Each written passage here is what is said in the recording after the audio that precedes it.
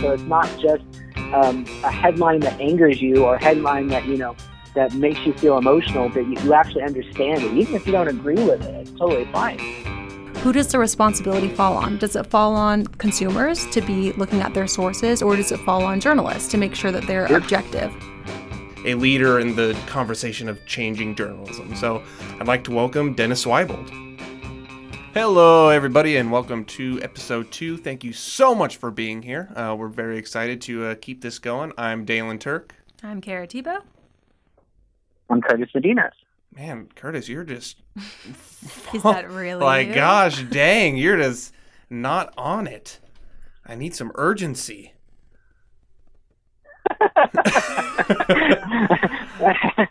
All right, guys, welcome to episode 2. Thanks for listening in. So as we discussed last episode, that was a little bit more of placing context and a little bit more of a historical, I guess, picture of what media is and what it was and kind of the way it's transformed and changed from, as we said, if you listened, from the press literally to the media. But today we're hoping to go into looking a little bit more of how we perceive it, how we can communicate it, and really answering some questions of how we can be more news literate.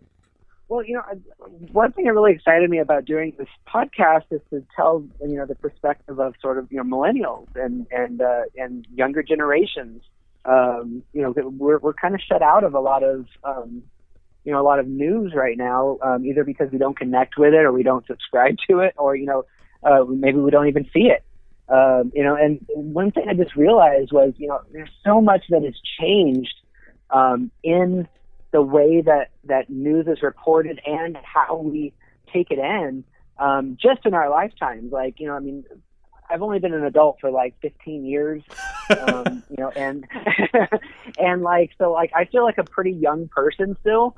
And still, though, like I think back 15 years ago, and there's so many things that just didn't exist or just didn't work the way it does now. So it hasn't really been something that has been that long ago changed. So like, for example, just the rise of the internet, getting us through that. This idea of like 24-hour cable networks is fairly new. Opinions being kind of mixed back and forth with news and having those lines blurred and all that. So really what I want to get out of the podcast today is to figure out like what the heck has happened to like Americans' perception of the press, and how do we fix that? Like, I feel like it's something that we have to do as millennials, because there's this huge gap between like baby boomers who are pretty much in most of the like high position power right now. They're this huge generation, and you have the Gen X in between, but they're sort of there, but I never totally feel their presence on a lot of these things. And then there's millennials, and like we're kind of the oldest generation that's going to remember how some of these things were, some of the things that worked that maybe we're not doing as much anymore. And I think we touched on it at the end of the last episode, your idea of, how we perceive the press, how we perceive the media. And I was talking about, a woman who, she shared this video, and it was, I'm a nurse and I have a friend who's a nurse in New York, but I'm not going to say her name. And she works at this hospital, but I'm not going to say the name of the hospital. And it was just a video on YouTube. And it seems like people struggle to differentiate that content from the news. And I think a key word for that is content, because I think content is different from news, but to some people it's all the same. Mm-hmm. Yeah, and we have to understand, what news is pushing an opinion, even if it's through the news, or what news is actually like giving us, a balanced view of both sides. Like, for example, there was a story recently, and I wanted to, okay, so let me back up a little bit. So a few months ago, I had a conservative friend of mine, huge Trump supporter, tell me about this thing called One America News Network. Now, it's been getting a lot of press lately. It was covered in Last Week Tonight. Trump tweets about it constantly. It's basically supposed to be like the Fox News that conservatives want it to be. Like it's even more to the right. A quick point. You know, and so I kept, you mentioned like John Oliver and whatnot. I find it interesting because a lot of the ways that these kind of underground right-leaning quote-unquote news sources get some of their light is through a lot of these left-leaning satirical shows that make jokes about them. That's true. Yeah, I mean, he literally spent the whole episode talking about it. But to his credit, though, like, you know, he did wait until it actually, you know, was pretty big. Of course, it's going to make it bigger just by talking about it, and I'm scared that even us talking about it is somehow going to turn more people onto it. But, you know, which is not really my point in doing that. But at the same time, you know, if the president's tweeting it constantly, it's already there.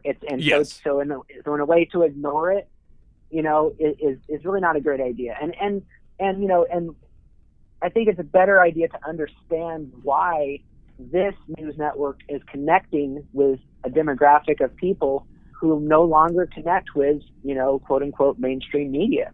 Yeah. You know, so one of the things I did was I took a story. I just wanted to see sort of how it would, you know, compare. I took a story on One American Network, and I found that same story on, let's see, did I do that right? I found that same story on the LA Times. It was kind of a basic, boring story. It was about a district in California which might flip for the first time from Democrat back to Republican. It'd be the first time it did it in like 20 years. And there's a bunch of circumstances around it about how like there's a bit of a scandal about the person that left office, and it's already kind of conservative, and Trump's been tweeting about it and all this stuff. So it's like kind of a nothing story, except for the fact that people keep kind of like trying to look at it as a litmus test for how the rest of the country is thinking. So anyway, so I looked at the, you know, One American Network coverage of it, and one of the things I've been noticing about stories on that website is that a lot of them are really short. Like they're just like, it's almost like the ticker tape machine that used to, you know, go on, you used to see on Fox News or CNN or whatever. It would just have like a quick blurb and just enough to sort of get you interested, but it wouldn't have to follow up with a lot of details. So like on One American Network, the headline was Republican officials was California special congressional election with Mike Garcia. Hold on a second. Let me back up. I need to actually have this up. I'm looking at the link, but not actually like looking at it.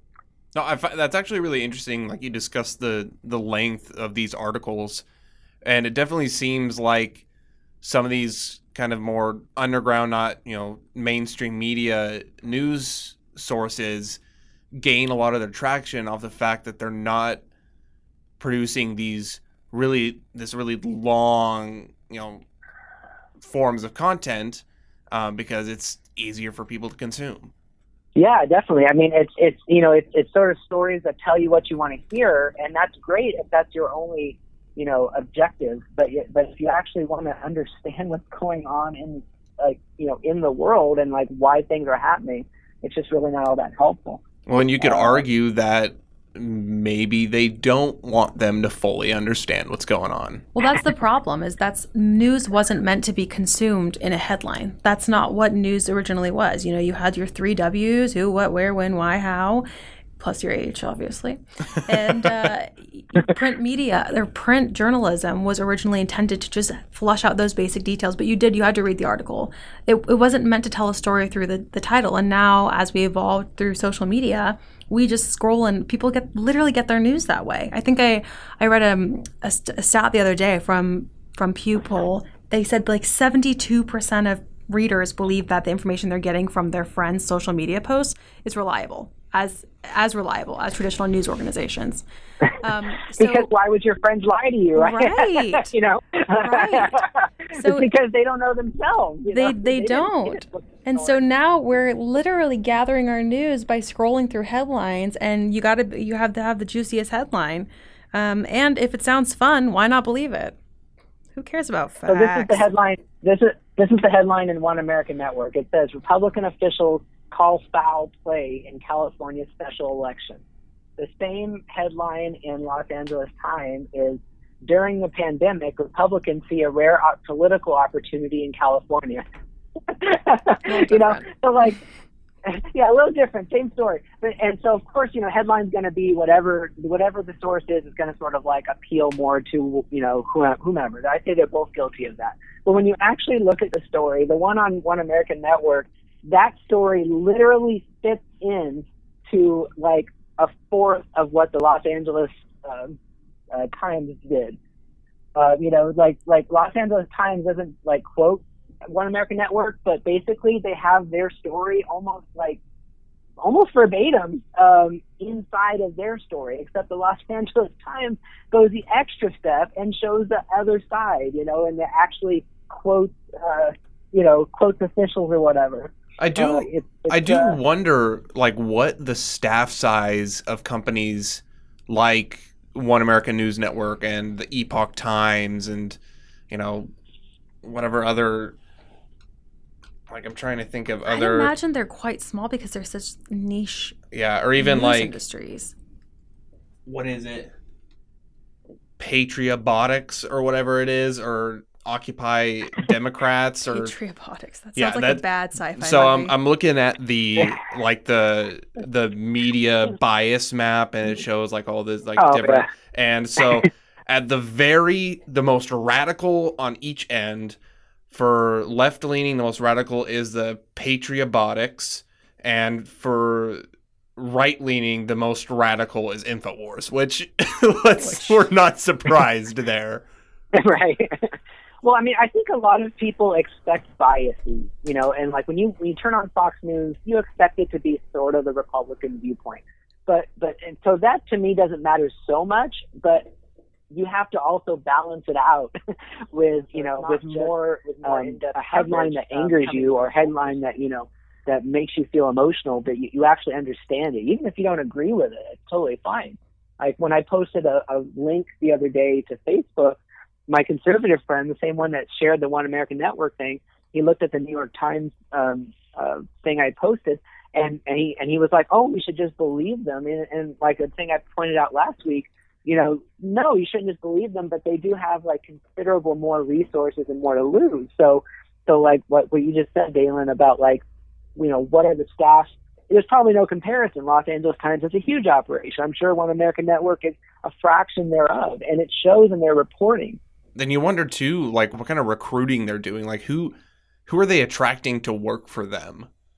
People with an agenda, you'd imagine, and that's the problem. See, and it makes you wonder if you get these students coming out of college, they've got their journalism degree, or even if you go into the journalism field without proper journalism training, are you going in with a specific bias to go to a news source or a media source that leans toward that? Is that something you're aiming for? Or do you, I guess maybe I'm naive in thinking that the vast majority, if not all of, journalists come out of journalism school being like, I'm going to be objective. I'm going to be the true journalist. Or do people come out of journalism school being like, okay, I have the training, now I want to use that to push, my side of things? I bet there's a fair few mix, but there's also those small organizations that when you're starting out as a new journalist, you also just take what you can get, right? It's so true. It's like you find yourself we've all taken, most of us have taken internships or first jobs, and we're like, ooh, this doesn't really align with me, but it's my stepping stone. It's my dad. So I don't know if it's, I got to make a paycheck and I know that this is what I'm supposed to write, or do you get, indoctrinated along the way, or who knows? I bet there's a good mix of the two. Well, and it's like, even I was working at Talk 1370. It's Talk 1370, the right choice. And that doesn't necessarily. Honey, you have to give it to them. I mean, it's great. Like, let's be real here. That's pretty solid. that is a brilliant slogan. Like, Trademark that. It's wonderful. And everyone I worked there, that everybody was, had their own political views. Not everyone was right leaning, and it was great. It was a wonderful newsroom to work in. And I'll say too, because it doesn't necessarily line up with my personal views. One sec, folks. We'll be right back. We have a guest coming on here in a minute.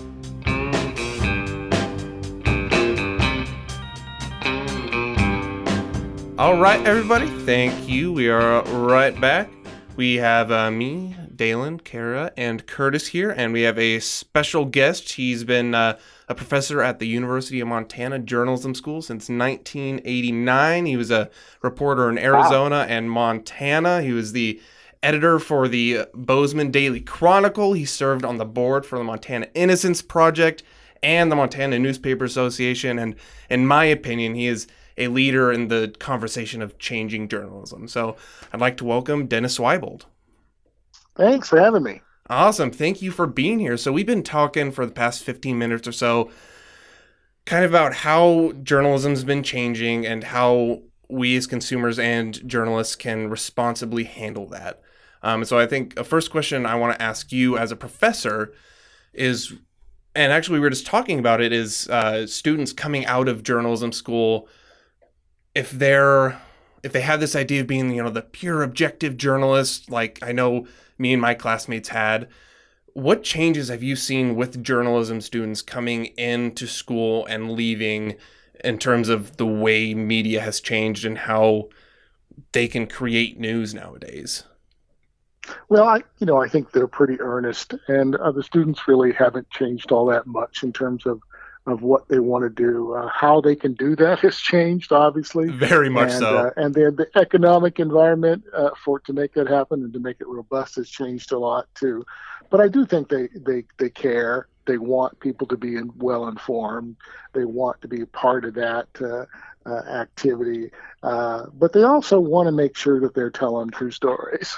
And I think that's something that they care about even more. I had a lot of discussion in this semester's ethics and trend class about what they call advocacy journalism, and we had probably had the same discussion in your section years ago. We were talking about what it means to be objective, and I think there's kind of an obsolete idea of that. I don't think a lot of people really know what objectivity means in any kind of science sense. And what it means is you ask a question and then go out looking for all the best evidence and see what your answer is. They see problems, and they see problems that they want to help solve. And they think that that's a mission that journalism should have. And I actually think good journalism can come from both motivations. It's not an either or thing. It all depends on how you do it. So we spend a lot of time talking about credibility. And if you're an advocacy journalist, I guess, and if you've got a cause that you want to support, who are you going to be talking to? Are you just going to be preaching to the choir? You really think you're going to be very credible if you dismiss salient evidence on another side of an issue?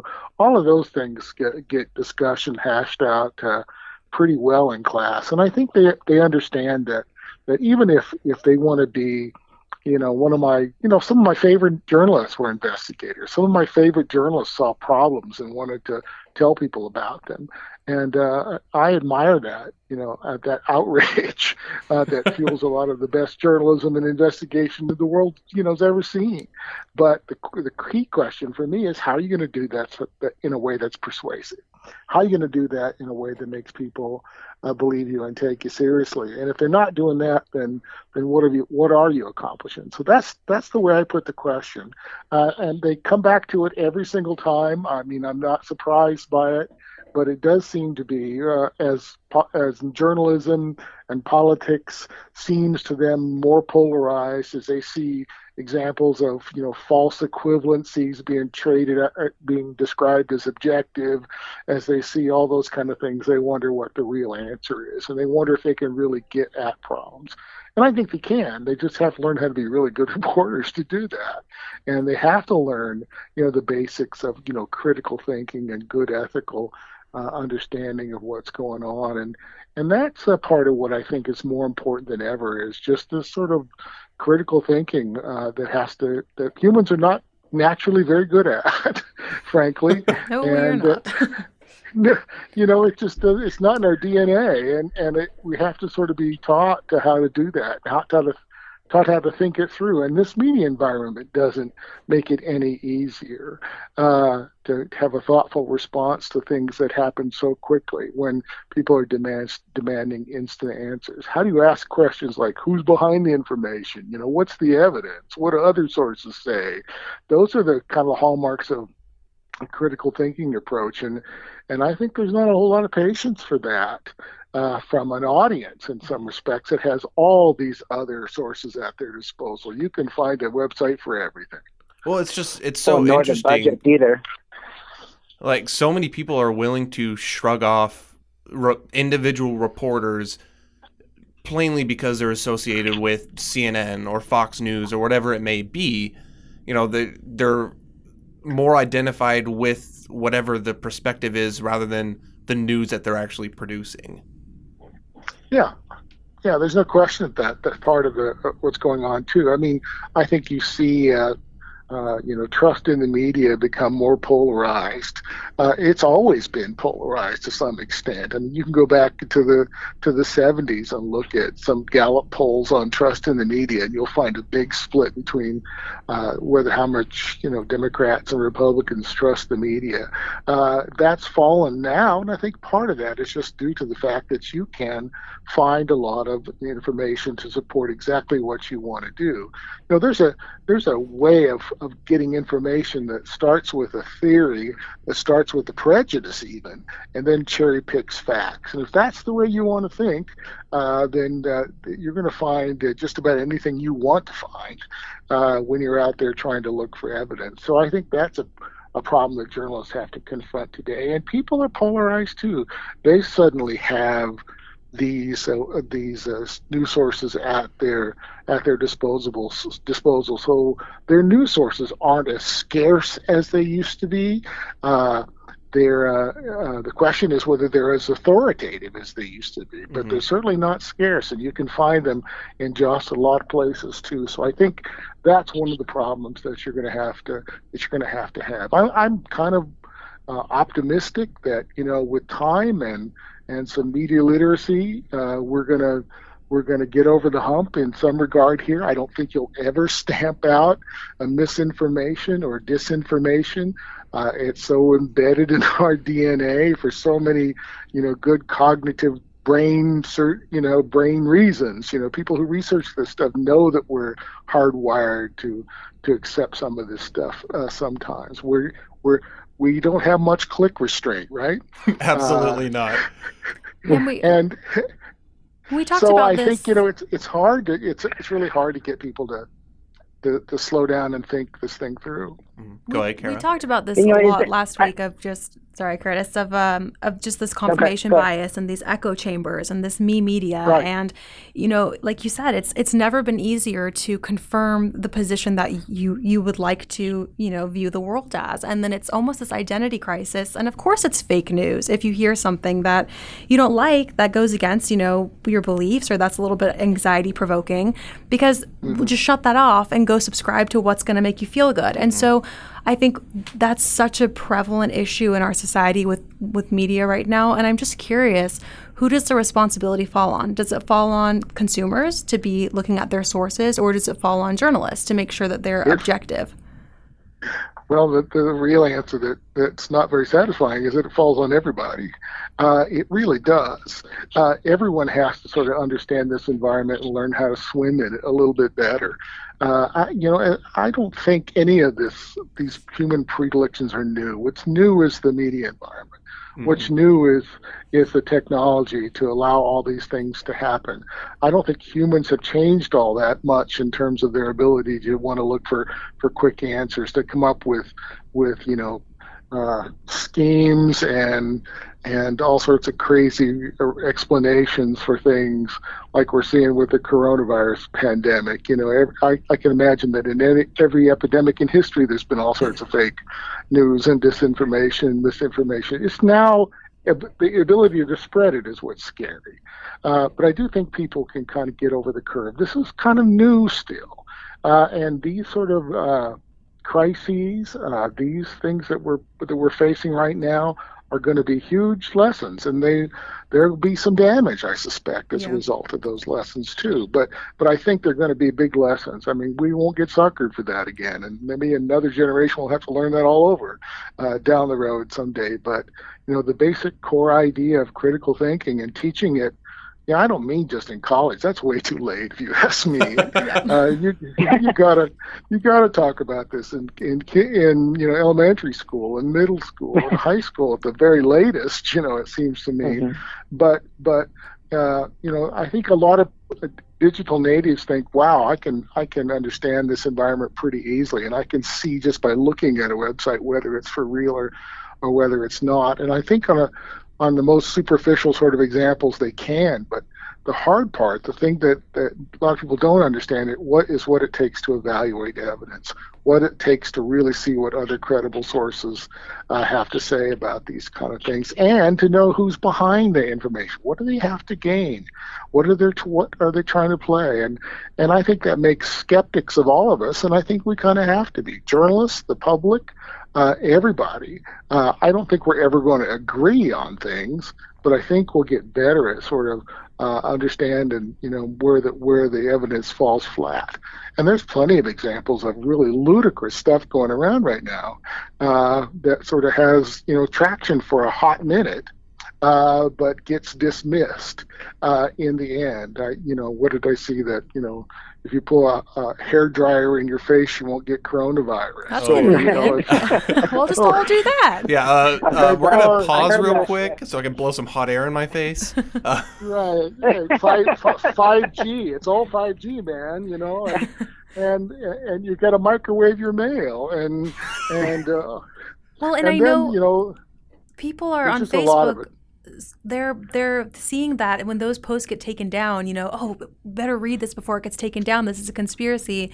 It's almost like there's this underlying current of like, this is the truth, and they don't want you to know. And it's like, well, do they not want you to know, or is it dangerous to spread that? They literally are saying that.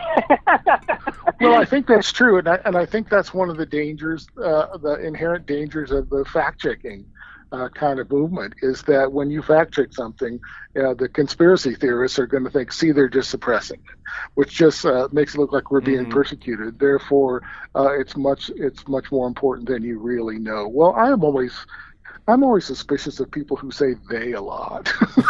Yeah, those people. I'm really suspicious of people who say the media as if it's one monolithic thing, and it's just not. And that's part of what we have to wrap our brains around too. There are all sorts of people out there who have media tools, who are practicing media information for all sorts of good and bad reasons.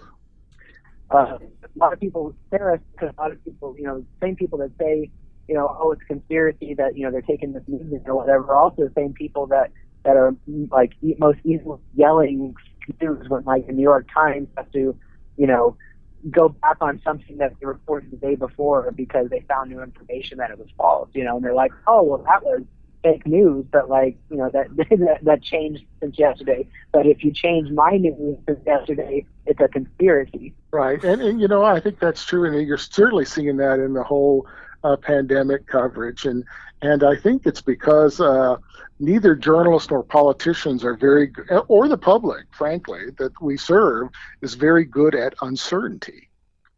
And that's what science has to deal with. We know things and we do not know things.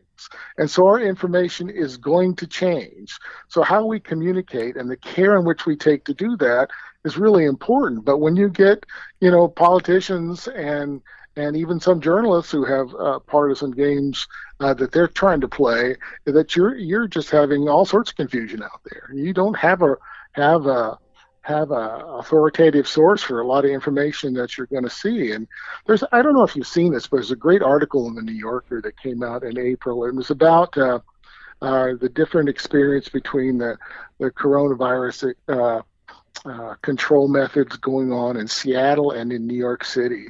And Seattle followed a kind of a CDC epidemic intelligence playbook that was put together, back in the 2009 H1N1 virus thing that we hardly remember today, but it was fairly deadly, killed 12,000 people. Yeah. But, Seattle was able to make some pretty good decisions early and communicate them really well and simply and tell people that some of these things are probably going to change, but we're going to have to make some hard calls and get you on our side too. And I think by and large, people have sort of appreciated that when it's happened, and appreciated the health officials who are following that playbook, but that didn't happen in New York. It didn't happen for, a couple of weeks. And right now, a couple of weeks can make all the difference. We're talking about thousands of cases and hundreds of thousands of cases in some respects. So listening to people who are in authority, who know something about what they're talking about, has never been more important. And yet, there's part of us that wants to listen to the politicians in power. There's a generation that's my parents' generation that grew up with Walter Cronkite, and maybe even have memories of FDR talking to them in fireside chats, telling them they have nothing to fear but fear itself, and giving them this sort of soothing, we'll get through this together, a kind of talk. But there's also some difficult things that have to be said. You have to stay home. We can't go to school. We're gonna spread this thing and make it out of control because we don't have a virus. We don't have the protective gear. We have to be pretty honest about those things with people. And not shoot the messenger. Yeah, and that, otherwise who we got to listen to? So I do think that it's really important to let the health officials sort of take over here, and that's what happened during that H1N1 thing in 2009 that we don't even talk about or very much remember anymore.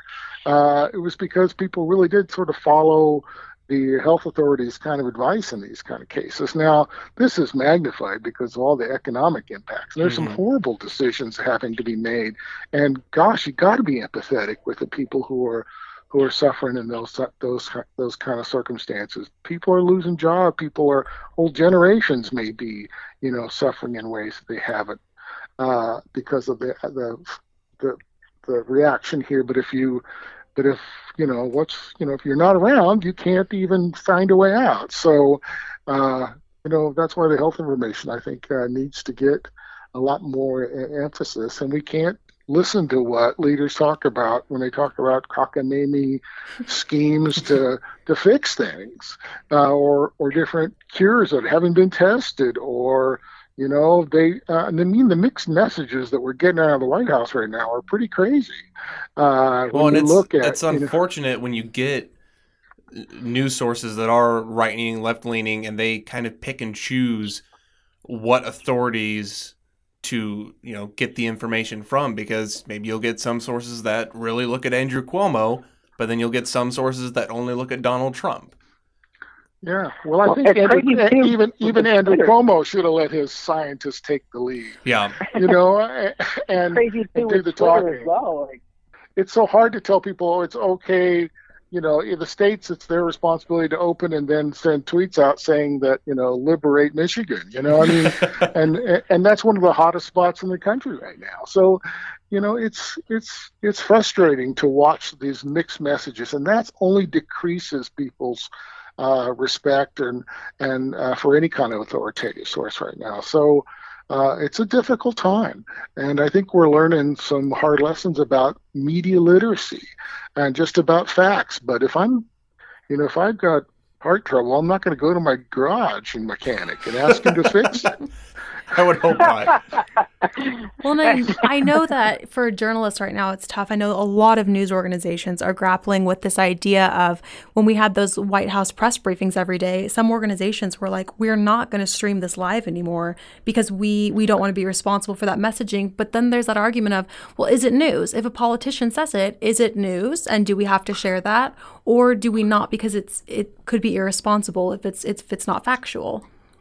Well, it is a real debate, and you're right. You're exactly right, and it's a real debate because a lot of journalists come from a time when the president's words, no matter what he said, got scrutinized like you couldn't believe. stock market analysts were trying to read everything they could into those 5 words he gave at a press conference, or trying to figure out where this is going to go and what it could mean for business or security or taxes or whatever the case might be. But I also think there's a time in the past where politicians were a lot more measured in terms of what they said. They were careful about.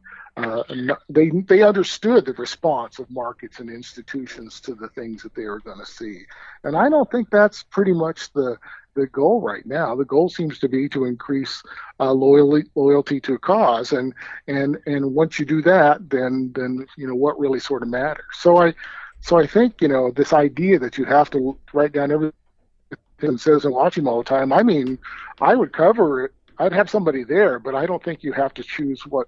You don't have to run it all live. What's one of the pillars of journalism? It was report and do minimal harm, or whatever it was.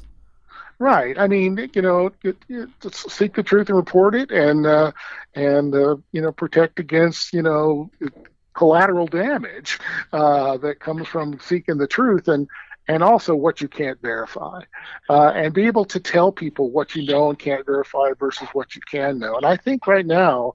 The people who are best at dealing with that kind of uncertainty are the people from the CDC, are the people from the NIH, are the people who are part of the epidemic, information system teams that know this stuff and understand it.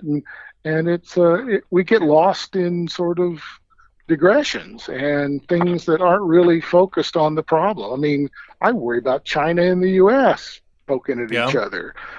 Here we are in a global crisis that's going to take some global cooperation to solve. And if they can't do that, I don't have much hope for a solution to global warming. I mean, there's another, sort of crisis that's going to cross borders. How do we talk to each other frankly and scientifically about those kind of things without overstating the case and without understanding what's really certain and what we don't know. So you have to be careful. If I can make any other point, that's it. It's boring. It requires kind of critical thinking. How do we know this? Who's behind it? What are other sources saying? But I do think that's what we're going to learn one way or the other out of this infodemic. So right now we're in the age of quarantine, if you will. And I think it's arguable that like 100% of people are getting their news from social media. So what, I guess, advice per se, what would you say to those people how to responsibly consume their news through social media when there's just so much fast and quick stuff that they can see and kind of make their mind up about it however they want? Right. I was looking at a study. I'm really interested in fact checking and media literacy approaches. How can you teach people how to check this kind of stuff for themselves? But one of the things that's so hard to do is get people to practice what I mentioned earlier, which is called click restraint. And I find that a lot of young people see social media kind of information, and I don't hope this doesn't sound unfair, but I mean they don't see it as news. As something that they have to use or that it's a part of their lives. It's mostly, is this entertaining? Is this something I want to know? Is this something that I sort of need to know in any sort of sense? Or is this just stuff that's flying at me a mile a minute? Because if it's that, then I really don't pay much attention, nor does it have much consequence if I just pass it along. Look at this is funny. Look how outrageous this is. So they're not really making a judgment on truth or stuff like that. It's mostly this is kind of makes your stomach, makes you laugh or make you cry or something. It gets an emotional sort of engaging response from you. That's good. There was a study that came out of MIT just recently where they looked at how people looked at sort of online posts, and they realized people were sharing this stuff pretty regularly and never really asking themselves the question of whether it was true or not. Which was kind of startling. And they said, once they did this survey and this experiment again, and they just put that little nudge at the front of the Facebook post that says, "Is this true? Do you think this is true?" Mm-hmm. That people were suddenly a lot more careful. Well, in the last episode, we referenced an article by Melissa Zimdar, and in 2016, she made a list of untrustworthy / misleading news sources. And she ended up writing an article, I think it was for the Washington Post. But in the article, she talks about how people base what they click on off of emotion. It's not based on, oh, like this could be good information. It's, oh, this is how this made me feel, therefore I'm going to view it. Yeah, and what are the lines between entertainment and infotainment and news? What are the lines between commentary and factual reporting? All those things have been blurred to a certain extent. So the media has, I know I said it's not monolithic, but it does have some chickens that are coming home to roost here. And there is a part of it that has to try to, at least under its advertising model, which is suspect as ever these days, that got to get a lot of clicks, got to get people to hit it. Well, what do people click on? They click on things that make them angry. They click on things that make them laugh.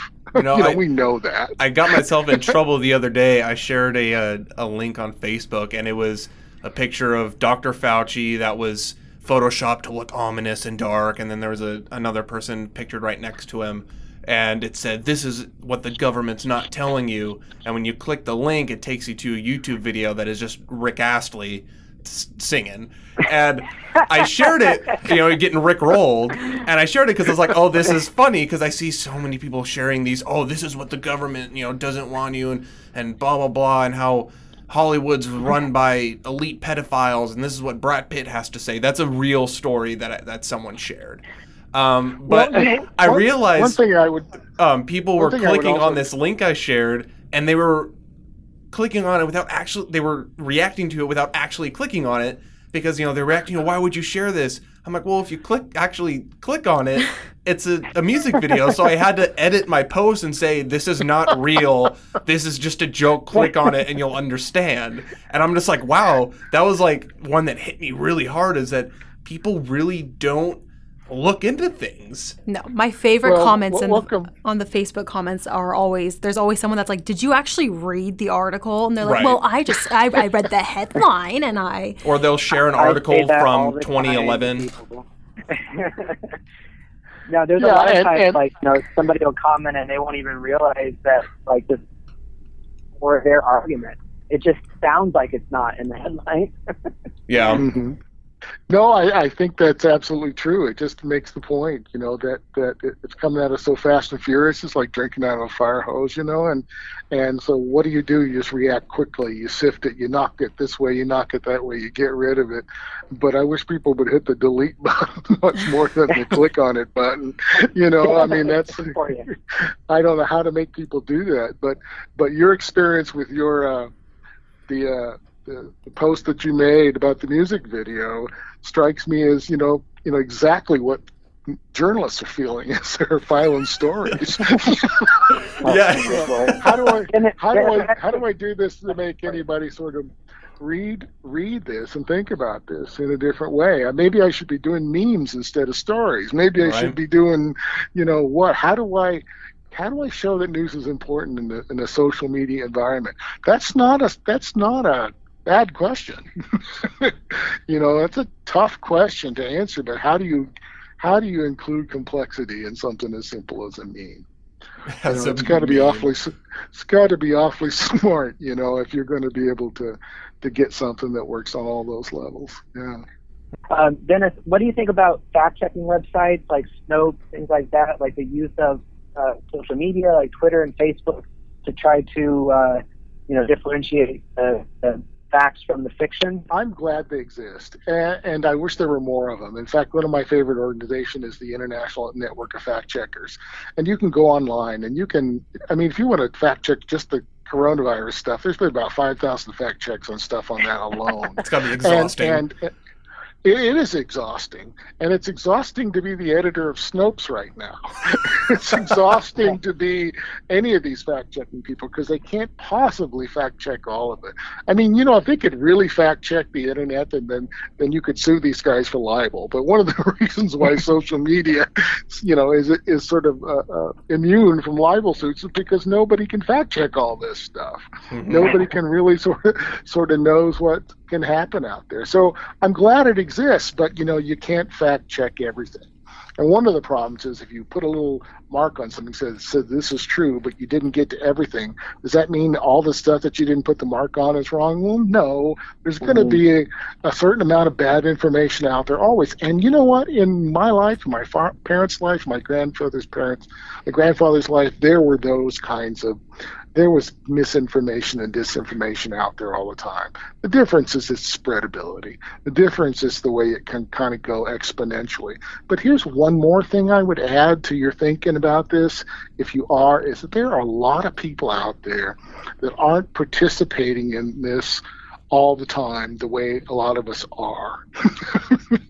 You know, I think there's a lot of people that are paying attention and that don't talk a lot about it much, that aren't fully engaged in social media. They may watch Facebook with their friends and their family, but it's not something they sort of live on in a way. And there are people that have actually tried that, to live on social media full time for a while, as journalists kind of have to do, and found it entirely exhausting. You know, so you know, I think taking a break, having a news diet is what I call it, you know, that makes sense.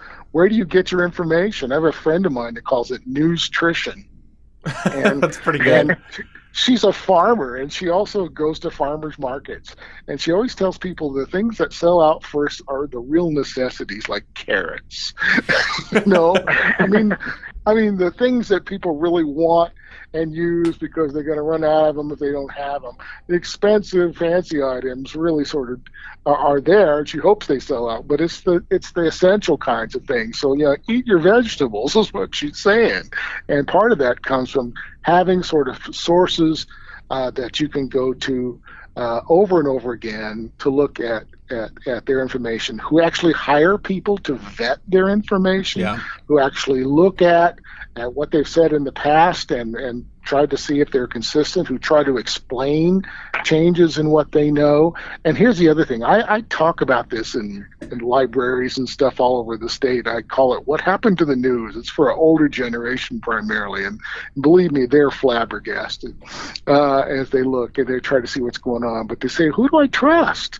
And I think it's a question we all ask. But one of the things I've been saying lately is trust the person who tells you when they get it wrong. Right, no kidding. You know, and think about who does that and who doesn't do that. You know, I think everybody makes mistakes. Journalists make mistakes. They have to when you're dealing with all that information. It's a part of it. Now, do they do it every single story? Do they do it all the time? Do they correct their mistakes? Do they do it prominently? When I see somebody apologize, it doesn't bother a journalist apologize for making a mistake. It doesn't bother me. No. It gives them some credibility. And it gives them some credibility that might make me want to listen to them another time. Now, if they continue to do this, I'm going to have to find somebody else. Right.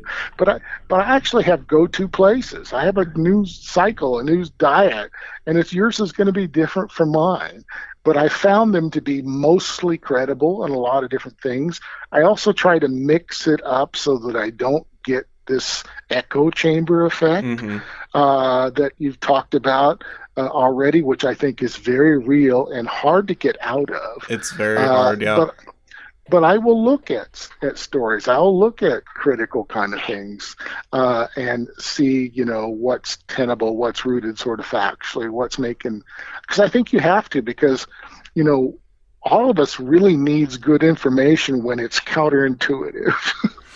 You know, there's something that's true that we don't want to believe, but it's true. Yeah. And we should know. Yes. So, you know, that's when we had institutions that were big and robust and had gone through enough battles that you knew you could trust them, even when they said counterintuitive things. That's harder to do in this environment too, because there's always another source that can combat that thing. So I still think it's important to have journalists.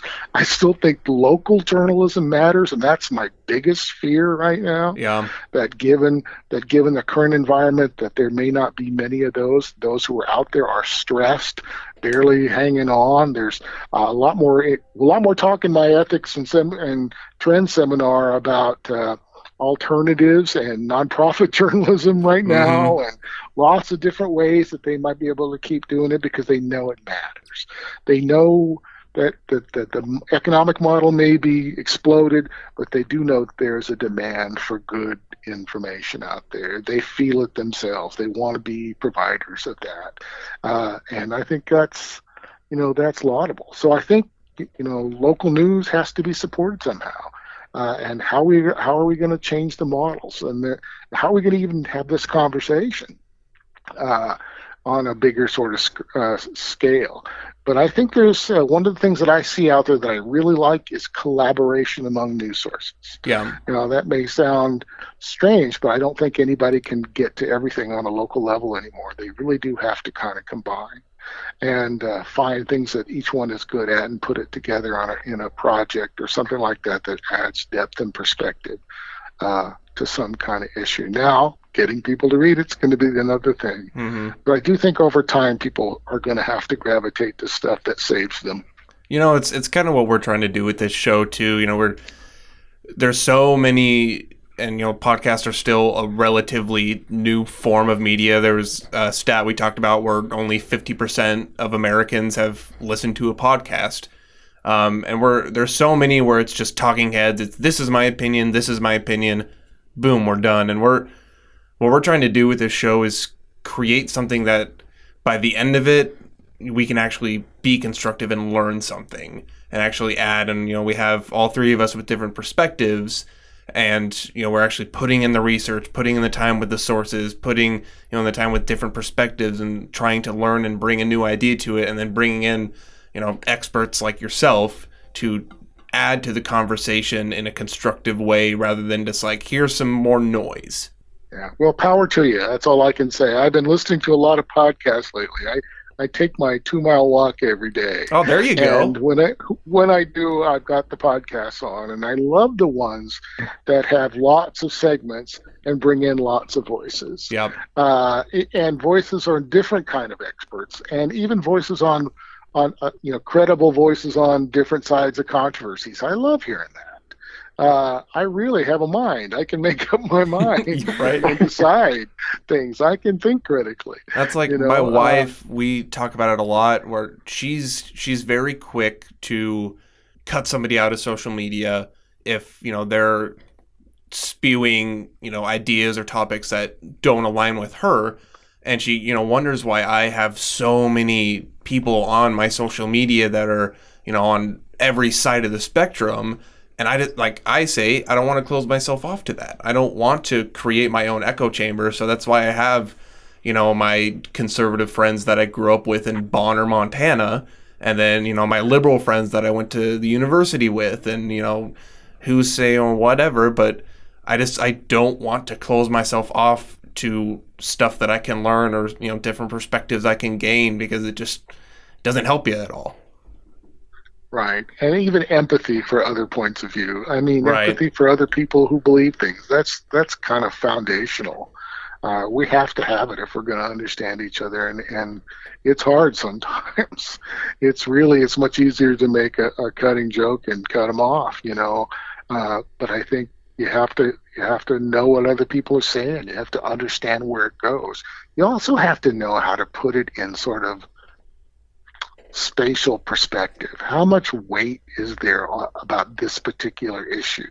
And with social media today, we can track how many clicks. We can track the viralness of something. So even if it gets a short, hot spike, we're able to sort of think in our minds that, whoa, this is much bigger than we think. I think it's always been big in some ways. We just couldn't measure it before. But how did people really act? I've seen a lot of polls in Montana. And that's what I can talk about the best. But people are sort of,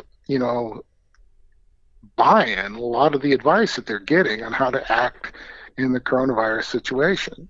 And people are being careful about it. And people who are listening to good information are staying home, are taking care of each other, are doing those things, even before the government says they have to. And it's easy to put some of the other sort of reactions to it in a much bigger context. I was even thinking about the protests at capitals across the country about opening up quickly. And I understand the pressure to open up quickly. Gosh, there's real pain here. But the question is, how do we do that in a way that safeguards people's lives? And I see those groups, and then more reporting about who's behind them, and they're fairly small. They're not all that representation. Well, and then you get the people, what was it, down at the beach in Florida, where they're like, I've been in quarantine, I need to get drunk, I need to party. And it's like, what do you do about people like that? Well, I think, I don't know what you can do with people like that don't want to pay much attention to it, other than they will learn, or they won't. Yeah. And the consequences of not learning could be kind of deadly sometimes. Also, what do you think the press could do to bring in some of the skeptics of news again? You mentioned that people, that have always been somewhat skeptical of the news, going back to even the 70s and further back.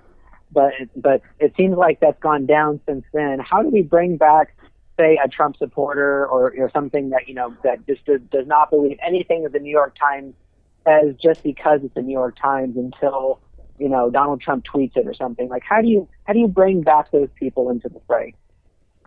Well, I don't know. All I can do is keep putting out or encourage people to put out information that stands up over time. It's easy to think of the situations that we live in the moment as lasting forever, but they don't. And people change, and situations change, and different things emerge as sort of social truths that people can understand, and sometimes it takes hard lessons to kind of make that happen. I don't know. I mean, I think there's also some problems with journalists on the left who look down upon people on the right. Yes. I think there is a kind of a bias sometimes against a blue-collar sort of work ethic in America. And boy, what a shame. I mean, what part of American society has suffered as much? Nicholas Kristof was at the university here this semester, right before we got locked down. And he wrote a book about what's happened to the middle class based on what happened to his hometown of Yamhill, Oregon, a little kind of manufacturing town not that far from Portland. But so many people there are just locked in sort of cycles of depression and despair and drugs and alcohol because they really don't have the dignity of work and manufacturing and sort of reason to sort of exist. And this is before any sort of pandemic. And I think we haven't paid nearly enough attention to that, really. And, it's more than just being angry. It's coming up with systems and solutions that work for a lot of people, because those folks are making, wages that really haven't gained in any sort of real inflationary means since the 1970s. And sort of how do you talk about an equitable system? How do you talk about making it work for a lot more people? And I think those issues don't get discussed very much. We get distracted away from them. We get distracted by the anger and by the partisanship, but we have to have a lot more meetings of the minds over solutions instead of distractions. And that's easy for me to say. It's hard for me to make that happen, but I don't know any other way than to encourage people of goodwill to get outside their bubbles. And I think, the area where you're more likely to do that is at the local level. I think we're much more likely as people to meet each other on the softball diamond or, at a nonprofit that's fixing up the parks or in some food drive to help somebody whose house burned down. It's very easy for a Texan to get mad at a Californian. Right, and it's much easier to get mad at people online than in person.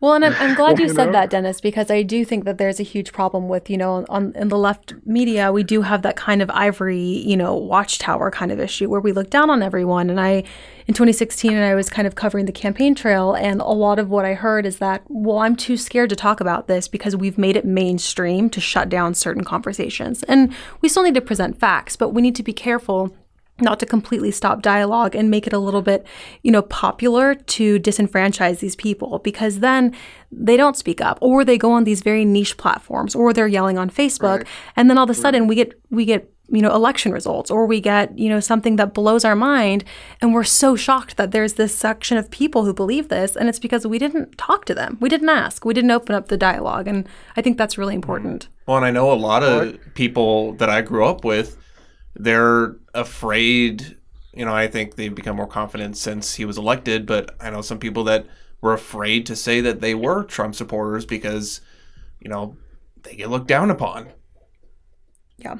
And we really have no one to blame but ourselves when that conversation shuts off, or when we lose that opportunity to educate each other, because we can't allow certain types of hate and vitriol, but we really have to make sure that we're not completely shutting off a discourse, because I don't want to live in a world where it's one-sided all the time. The average American doesn't go to a university for journalism, so I think there's a lot of misunderstanding from the average person of what a journalist is, what are the things that they live up to be good at what they do. And so, a lot of times when I hear somebody criticizing a journalist, like I always sort of like shake my head and I wish that they knew how much of oneself goes into being a journalist and how risky it is, even in the modern age, even in America, how risky it is sometimes for these people to report the stories that they do. Yeah, and some of the attacks that I've seen on journalists lately, and some of these are my students who are talking to me about being in Phoenix and photographing scenes and being verbally abused and coming within an inch of being beat up. And I just think, all he's doing is covering something. In his case, he was covering a protest. He was giving them a voice, a platform. And yet he was somehow the messenger of of what's wrong, and he was catching the scorn for it. And I just thought, gosh, that's pretty sad. And I also think you mentioned another point about it, just this engaging with your audience, knowing your audience, and I think that's one of the things that journalists forget so quickly. We think of the people we cover as kind of two-dimensional without, they're just not real. They're characters, they're props. They listen to what we give them. And boy, that doesn't work really well. And some of the good collaborative things that I've seen lately are ones that engage communities in what's important. And I've seen newspapers, I've seen radio stations do this.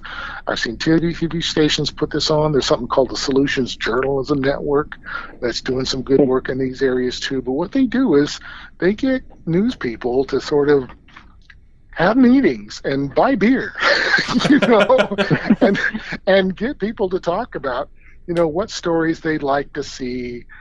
They can all agree on that they'd like to see the media kind of pursue. Now, I'm not going to surrender as a journalist my prerogative to point out problems that people need to pay attention to that they don't see. Right. But I also think we do have to make sure that we're relevant. We have to make sure that we're covering things that people really care about and understand, and we understand their lives. And that's kind of a problem for journalism. I mean, journalism does has some things to answer for about its past, about its practices. Mm-hmm. And, it's hard for us to explain it because there's no one way to be a journalist. There's no law. There's no test. There's no school, that everybody has to go to do this. So, that's one of the things that we have to make sure people understand immediately, too. Who is the media? What I always ask people when they criticize the media, I say, well, who are you talking about? Yeah. It's a fair question. Who exactly are you talking about?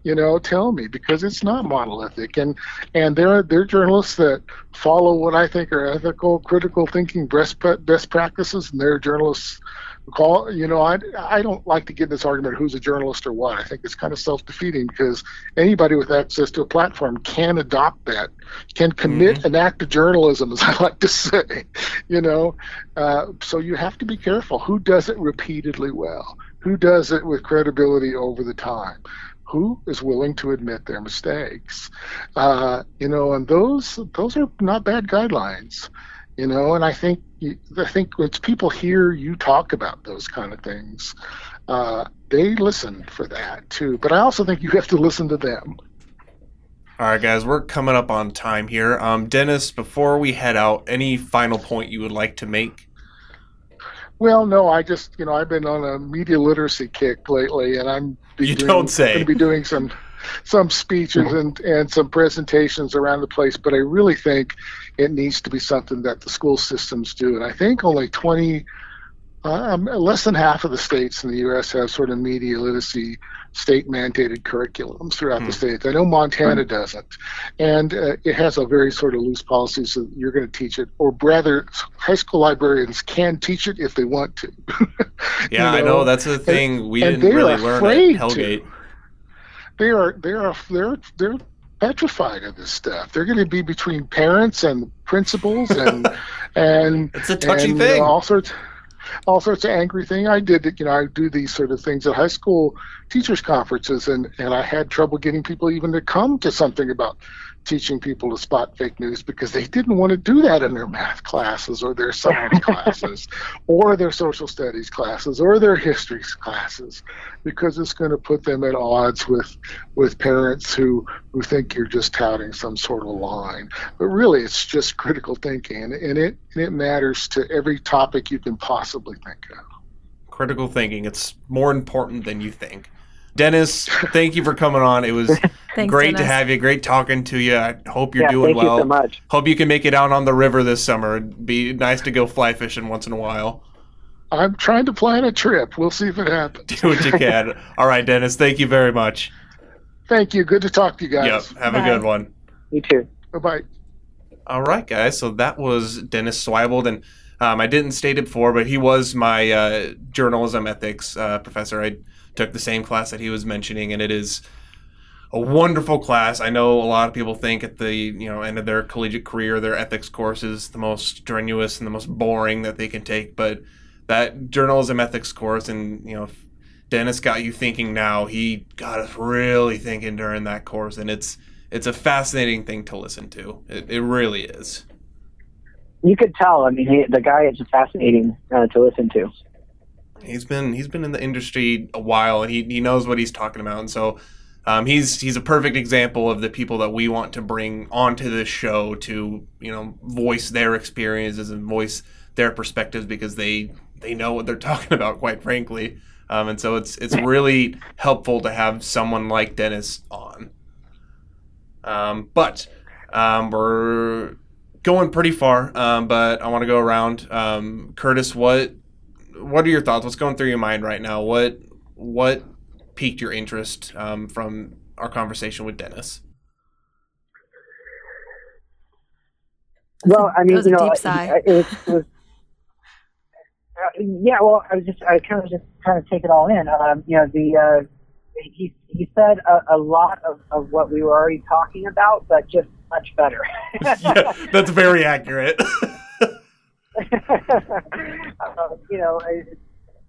I love what he said about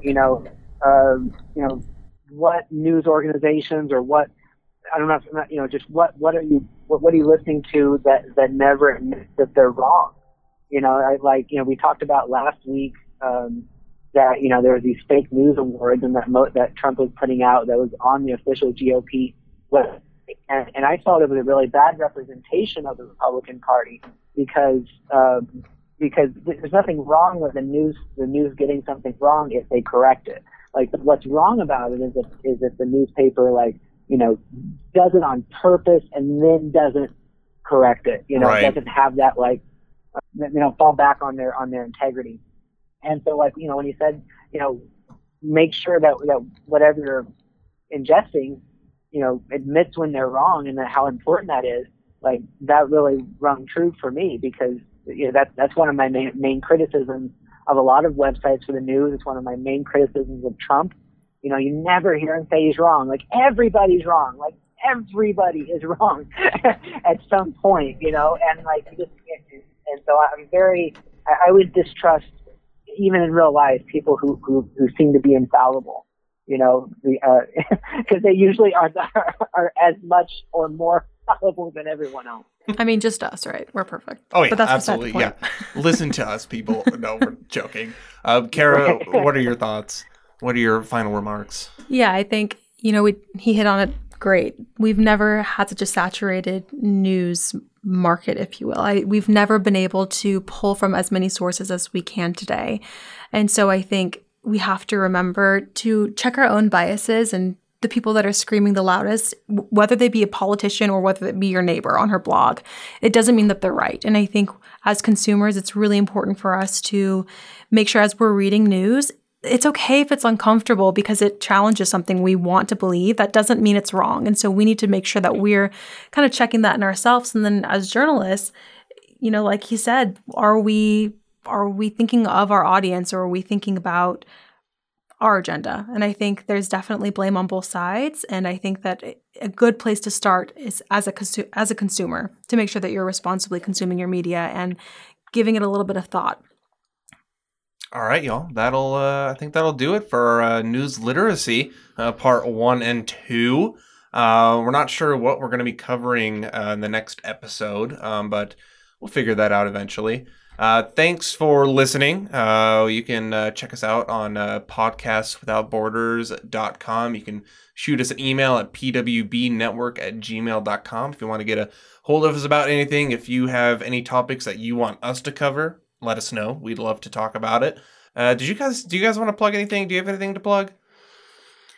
No, Harry Styles has a new music video out. Everyone go check it out. Oh, from Watermelon Sugar. Yeah. Did you hear about like what happened on set during that? Like that everyone he's the consent like king. Asking for consent to touch her hair and her to kiss him. Oh, he's a wonderful person. Also, he has that song where he's in the music video. He's just singing to a fish.